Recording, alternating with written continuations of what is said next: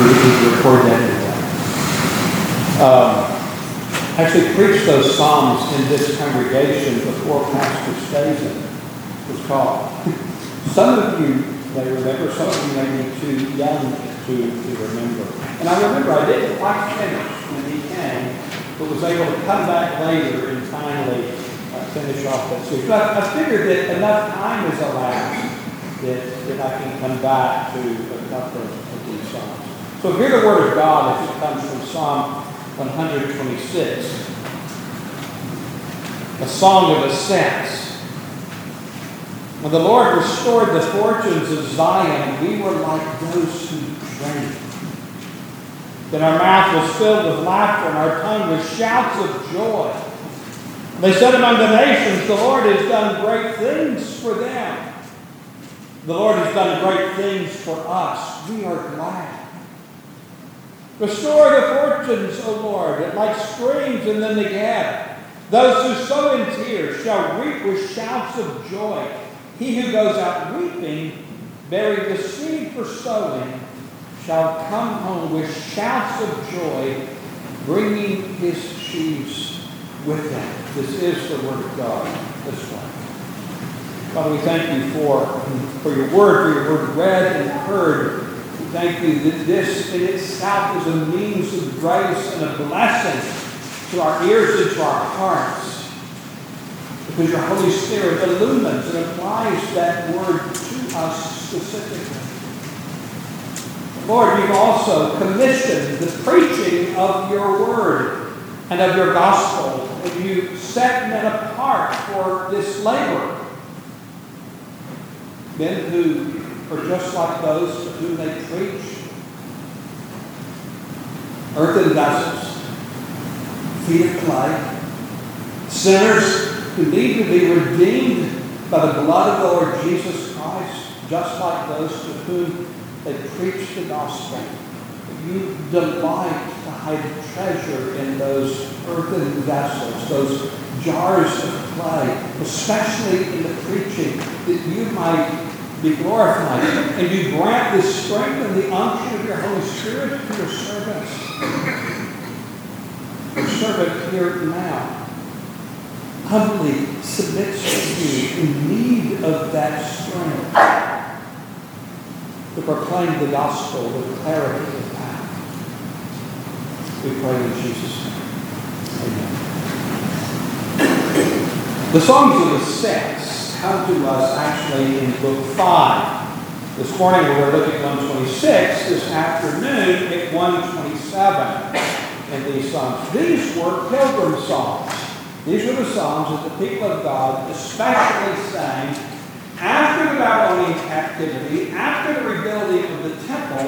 It's at that time, in the post-exilic community, actually, that the Psalter arrived in the form in which we have it now. And these were songs, designated songs of ascents, that they, in particular, the pilgrims sang while going up to worship God at the temple in Jerusalem, second temple, after the Babylonian captivity. They sang these songs as preparation as they made their way. And Psalm 126 is certainly a fitting psalm for that occasion. Under the Old Covenant, it also is under the New Covenant in the Lord Jesus Christ. This is a psalm of utter elation. I mean, of absolute joy. So much so that the psalmist says, we're like those who dream. Because what God has done for his people, he's saying, don't pinch me. I don't want to wake up from this dream and find myself back in Babylon. Or pinch me. I'm fully awake. What I'm experiencing here in Jerusalem, having now arrived to begin rebuilding the temple of God, is God's countenance shining once more upon his people. And he is so filled with joy, he can't but sing. It's very clear that whoever wrote the psalm was one of the ones who answered the call of King Cyrus in 539 BC for for the Jews to return to Jerusalem, to rebuild the house unto Yahweh, to rebuild the temple of God. And this is one of that remnant that answered that call, that made that journey across the desert to this holy end of reestablishing the worship of God on the earth again after that ceased in its corporate manifestation when the temple was destroyed in 587, 586 BC by the Babylonians, and the people of God were taken away into exile. Now, the Lord has turned once more. His face is shining upon His people. And it's within that context that this psalm was written. But in order to really understand the joy of this psalm, we need to compare and contrast it to another. And so I want to turn to Psalm 137, just a couple of pages over. Psalm 137 is not in the Songs of Ascents. They end with 134. 135 is the Hallelujah Psalm. 136 is what's called the Great Hallel. And then you have Psalm 137, which is rehearsing for us this judgment of God that came in 587, 586 BC. If we can date 126, pretty close to 539, 538 BC, we can date 137, 587, 586 BC, where the walls of Jerusalem were torn to the ground. And what you have here is abject sorrow of a depth that's almost unimaginable. You see frustration. You see it turn to anger as you look at this psalm. Because the psalmist is standing under God's frowning providence as God has come in judgment upon His own people because she would not hear His prophets and His preachers who came and preached repentance, but presumed upon God's favor and continued in sin. And God came in judgment on His people. This psalm was written by one of those who tasted. Listen how it begins. By the waters of Babylon, there we sat down and wept when we remember Zion. You hear the difference between 126 of the elation and 137? The utter dejection and sorrow. It's one of the reasons why we love to sing the Psalms, isn't it? Some of you have written down what we came up. Every human emotion is found in the Psalter. As God deals with His people in His providence, blessing them and at times judging them. Times of gladness and times of sorrow. You can find it all here. And to understand the Psalms rightly, you need to understand the narrative of redemptive history. That story of God's salvation here, as you see it in the Old Covenant, but anticipating the New, that underlies these songs. Then these songs come alive. And the psalmist here is either one of those who saw the temple being torn to the ground, saw the city walls breached, the city walls destroyed, was one of those that was taken away into exile. There were actually 3 times in which Babylon came against Judah. 605 BC, Daniel, Shadrach, Meshach, and Abednego, and a few others of the brightest young men were taken. 597 BC, 10,000 of the Jews were taken into captivity in Babylon, including Ezekiel, priest of God, who would become a prophet in Babylon. And now 587, 586 BC, when the rest were taken away into captivity, except for the most aged and infirm among them. They couldn't make the trip. One man named Jeremiah, remember him? A prophet, an old man. Probably this was the occasion of him writing the book of Lamentations. We need to understand this narrative that underlies these wonderful songs. And here it's God's frowning providence. It's God's judgment upon his people. But it's not a final judgment. Even the prophets that warned them, Jeremiah warned them of this judgment that was coming. But he said it's going to be short-lived, 70 years. Why? Because God is a covenant-keeping God. But listen to this song even more as we read it. By the waters of Babylon, there we sat down and wept and remembered Zion. On the willows there we hung our harps. They're not playing their harps. They're hanging the harps on the willows. How can they sing?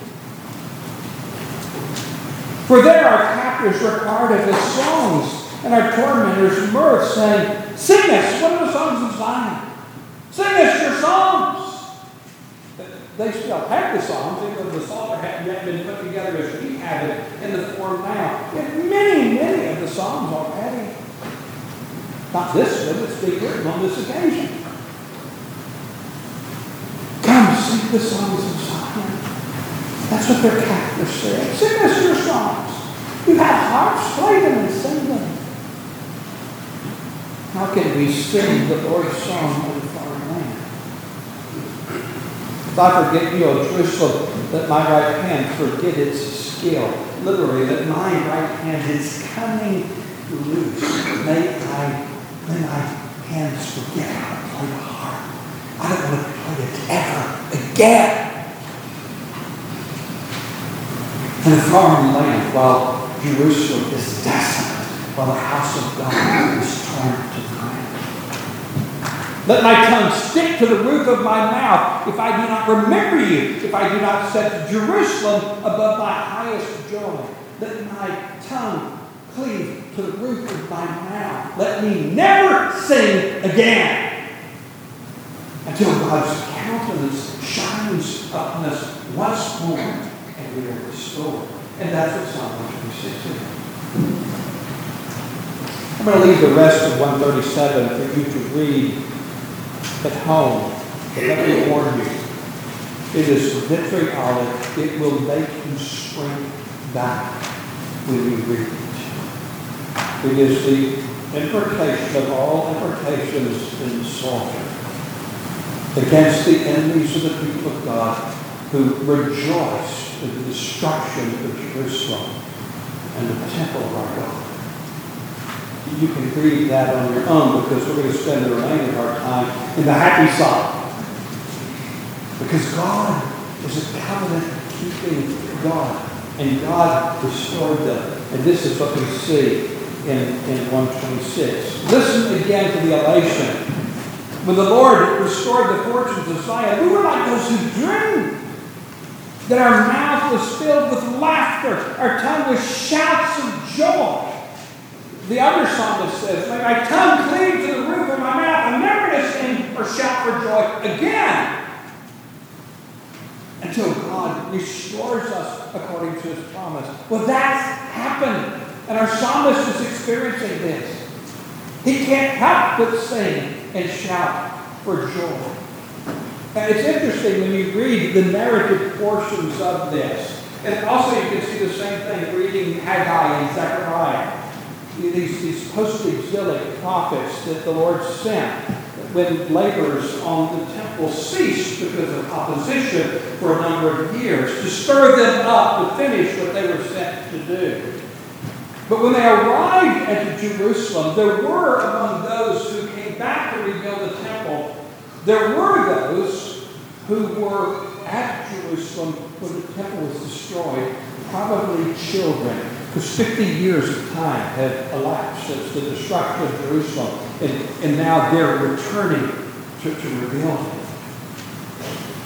Some of the older ones who saw Solomon's temple in all of its glory, but also saw it being torn to the ground. And we're told in the narrative that when they saw the city, and when they saw the temple, when they remembered what it was before, and when when they set up the altar and began worship, and then they laid out the foundation of the temple. Some of those old ones wept. It's nothing like Solomon's temple. But the younger ones who had not seen, who had only heard, they saw opportunity. And this was most clearly one of the younger ones who wrote this song. And they're filled with elation. Yes, there's work to be done. God, once more, is to be worshipped according to His prescription under the Mosaic covenant. And Jerusalem began. And that's what we see in this song. The other thing that's interesting that we see next is that the response of the nations. If you look at Psalm 137, it gives a response, or the Edomites did, when the temple was being destroyed, and they said, raise it to the ground. As they rejoice in the destruction of Jerusalem and the destruction of the temple of God. But now, this mighty act of God of sending the remnant back and the rebuilding the temple unto the Lord, even those that are their enemies around them cannot help but admit the truth. They say the Lord has done great things for them. Now remember, these were pagans. They believed Yahweh was the God of Judah and the God of Israel. They had their own gods. They mocked God at the fall of Jerusalem and the destruction of the temple. But here they have to admit their God is doing something. His face is shining on them. Again, He's doing great things for them. And then those that return, they take up the song. And this becomes your song. This is your part. Listen carefully. The Lord has done great things for us, and we are glad. Let's say it together. The Lord has done great things for us, and we are glad. No, you have to say it louder. It's the shouts of joy that they are saying. I know you're a bunch of Presbyterians. You don't know how to do this. I recognize that. But let's try. The Lord has done great things for us, and we are glad. Now, if that was true then, how much more is this true today? For what the Lord has done for you in Christ Jesus. All that happened in the old, and this is redemptive history. It is anticipation of the coming of the Lord Jesus Christ. Because your bondage, your exile is not in a foreign land. Your bondage is to sin. And that has to be broken. And you have to be redeemed. And a Redeemer had to come. And He came in the Lord Jesus Christ. This psalm is talking about the rebuilding of the temple, the establishing of the worship of God upon the earth. But that's not all that we see in the narrative. In 445 BC, Nehemiah, cupbearer to the king, learns that the walls were still in ruins. He goes to the king. He requests leave to go back and to do that. He's given that by God. Nehemiah comes about 13 years after Ezra brought spiritual reforms. Nehemiah comes in an extraordinary short period of time, almost miraculous. With a sword in one hand and a trowel in another, they rebuilt the walls to fortify the city. So worship is restored earlier. Now the city is fortified. All that's lacking is, when will David's son come into the city and take his seat upon the throne? When will God fulfill the promise He made to David and the covenant that He made to him? And they had to wait for over 400 years. See? And when He came, He shocked everyone. He didn't unseat Pilate. He didn't take His seat on Mount Zion. He went up Mount Moriah to the house of God, and He cleansed His Father's house. And that sealed His flesh at the end of the week, and He knew it the whole time. because he came to redeem a people for himself, and that would take the cross. And when he was at the Praetorium, he was not crowned with the crown with jewels, but with a crown of thorns. And driven through the streets of Jerusalem, the cross on his back, crucified upon Golgotha. That's no defeat. That's the glory of the Son. That's your redemption. So if in that day they say, the Lord has done great things for us, and we are glad, how much more today do we shout, return again, the Lord has done great things for us, and we are glad in the Lord Jesus Christ. And yet the psalmist isn't satisfied. We need to recognize this. We live, we walk in the midst of the victory. We do. But we also live in the here and now. We don't live in the not yet. It's why I read Revelation 21 earlier, to see what the not yet looks like. The not yet is broken in to the here and now, as we're united with Christ in his death, burial, and in his resurrection. And yet we see brokenness all around us. We see sin and blasphemy. Blaspheming the name of our Lord Jesus Christ, of our God, all around us. We see a task not yet done. We see a world that still needs to be evangelized. And so, even in the midst, as we bask in blessing, we have to think about the commission and the call and what remains to be done. This is true in the Old Covenant, it's true in the New as well. And we see it here when he says in verse 4, restore our fortunes, O Lord, like springs in the Negeb. Those who sow in tears shall reap shouts, the shouts of joy. He who goes out weeping, bearing the seed for sowing, shall come home with shouts of joy, bringing his sheaves with him. Now, the picture here is of agriculture, but he's not talking about sowing seed and harvesting wheat. He's talking about people. What lies behind this is a reality many people don't recognize. When King Cyrus issued a decree for the people of God to return to rebuild the temple, only a remnant answered that call. Most of them remained in Babylon and scattered beyond. They're called those who lived in the diaspora, the scattered ones. There's a remnant that goes back and rebuild the temple. Glorious things are happening. God's face is shining once more. The temple is being rebuilt. The worship of God is reestablished. We see this. These are reasons to rejoice. But there's so many of our brothers and sisters who aren't here yet. And so that's the prayer. Restore our fortunes, O Lord, like springs in the Negeb, or springs in the south. In the south, in the Holy Land, which is desert, there are wadis. What are wadis? Well, most of the year they're dry stream or river beds. But in the wet season, when the rains come, they become like roaring torrents.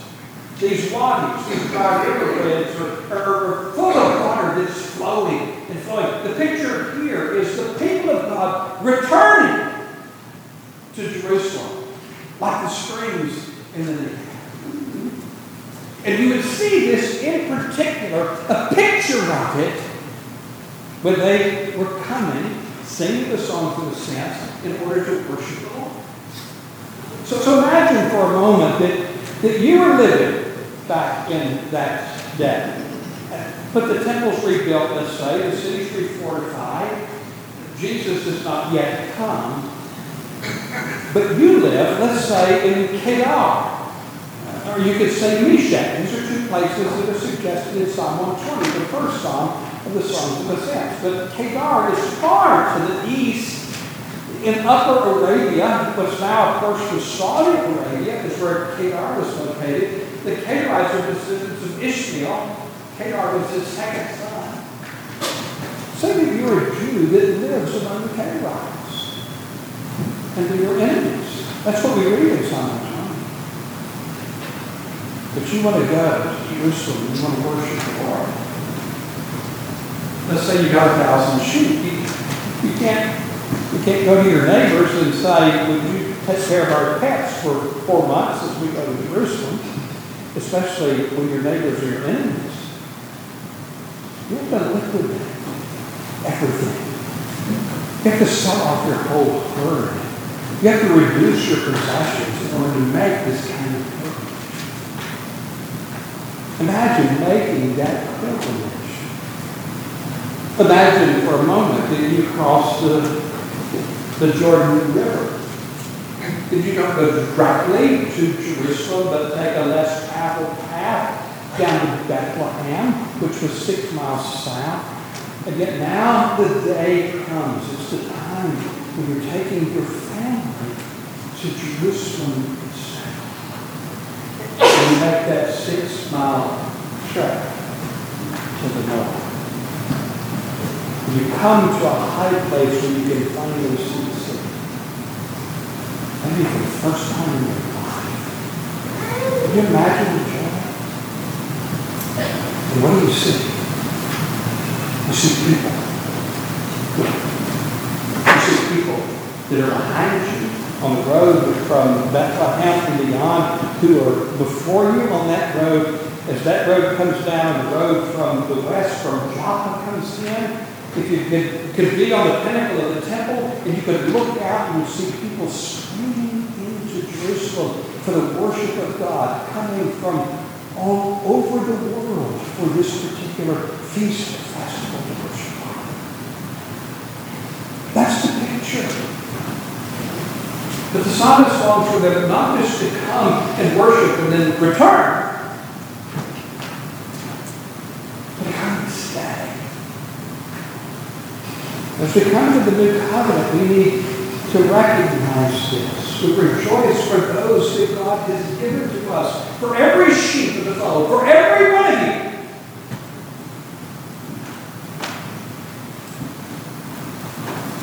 But we yearn for these seats to be full. We yearn for putting chairs in the aisle. We yearn to have more chairs in the back. We learn to fill this building, so let's find another church in Lynchburg. We learn from more and more and more people who are pagans, but who are eternally beloved of God, to hear the gospel of the Lord Jesus Christ and bow the knee to Him and come in.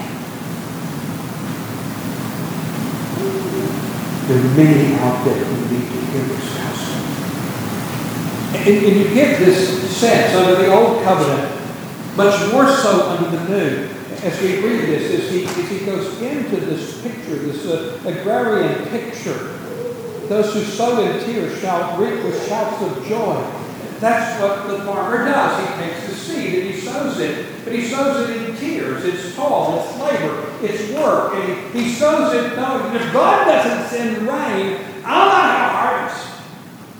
And so he's praying for God to bless by sending rain, that he'll have a harvest, that he can come rejoicing, bringing his sheaves with him. That's the picture that's being painted here.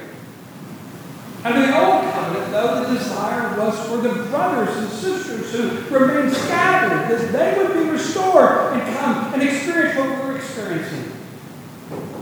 Under the New, we see this in evangelism and missions, and preaching the gospel of the Lord Jesus Christ, and sharing the good news with our neighbors, our friends, our loved ones, by inviting them to come. And that's labor, it's work, and oftentimes it's done with weeping. When's the last time you wept over a lost soul of someone that you know, someone you love, maybe a neighbor, maybe a family member? When's the last time you wept over their soul and spent a sleepless night in prayer for them? That is sowing with tears. And when we do our evangelism, we do it prayerfully. But just as God sends rain, God sends the harvest. Jesus said the fields are white of the harvest. Why don't we believe him when he says that? We say, no, it's solid ground. There's no use to go and say out there. It's solid ground. It's hard ground. It'll come to naught. Jesus said, it's white in the harvest. Pray for more to go with sickle in hand.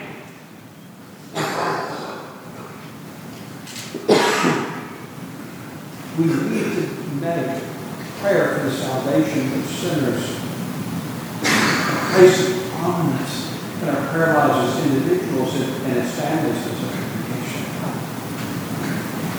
But the good news is, as when you sow in tears, you do reap with joy. Do you believe God's able to save that person that breaks your heart and doesn't know him? How do you know he's able? You look at the mirror.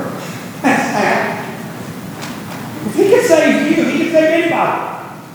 If you didn't understand that. They who sow in tears shall come rejoicing, bringing your sheaves with them. And he's not talking about sheaves. He's talking about sons.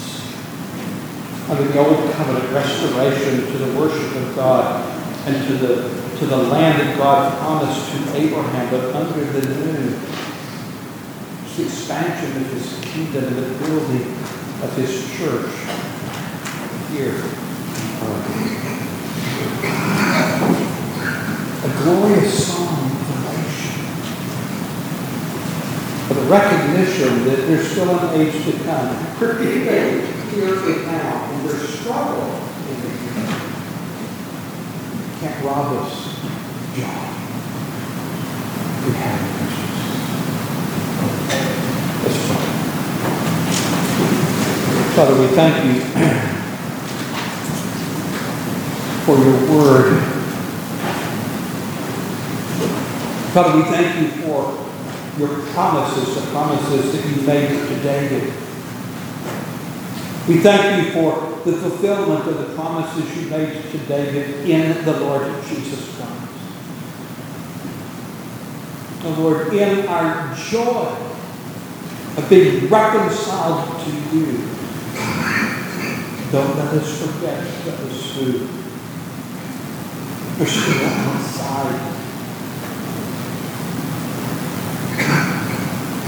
whose lives are ruined and are on their way to utter ruin. And us captured by you.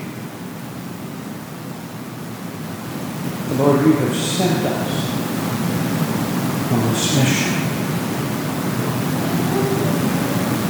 Go with us, we pray. In Jesus' name.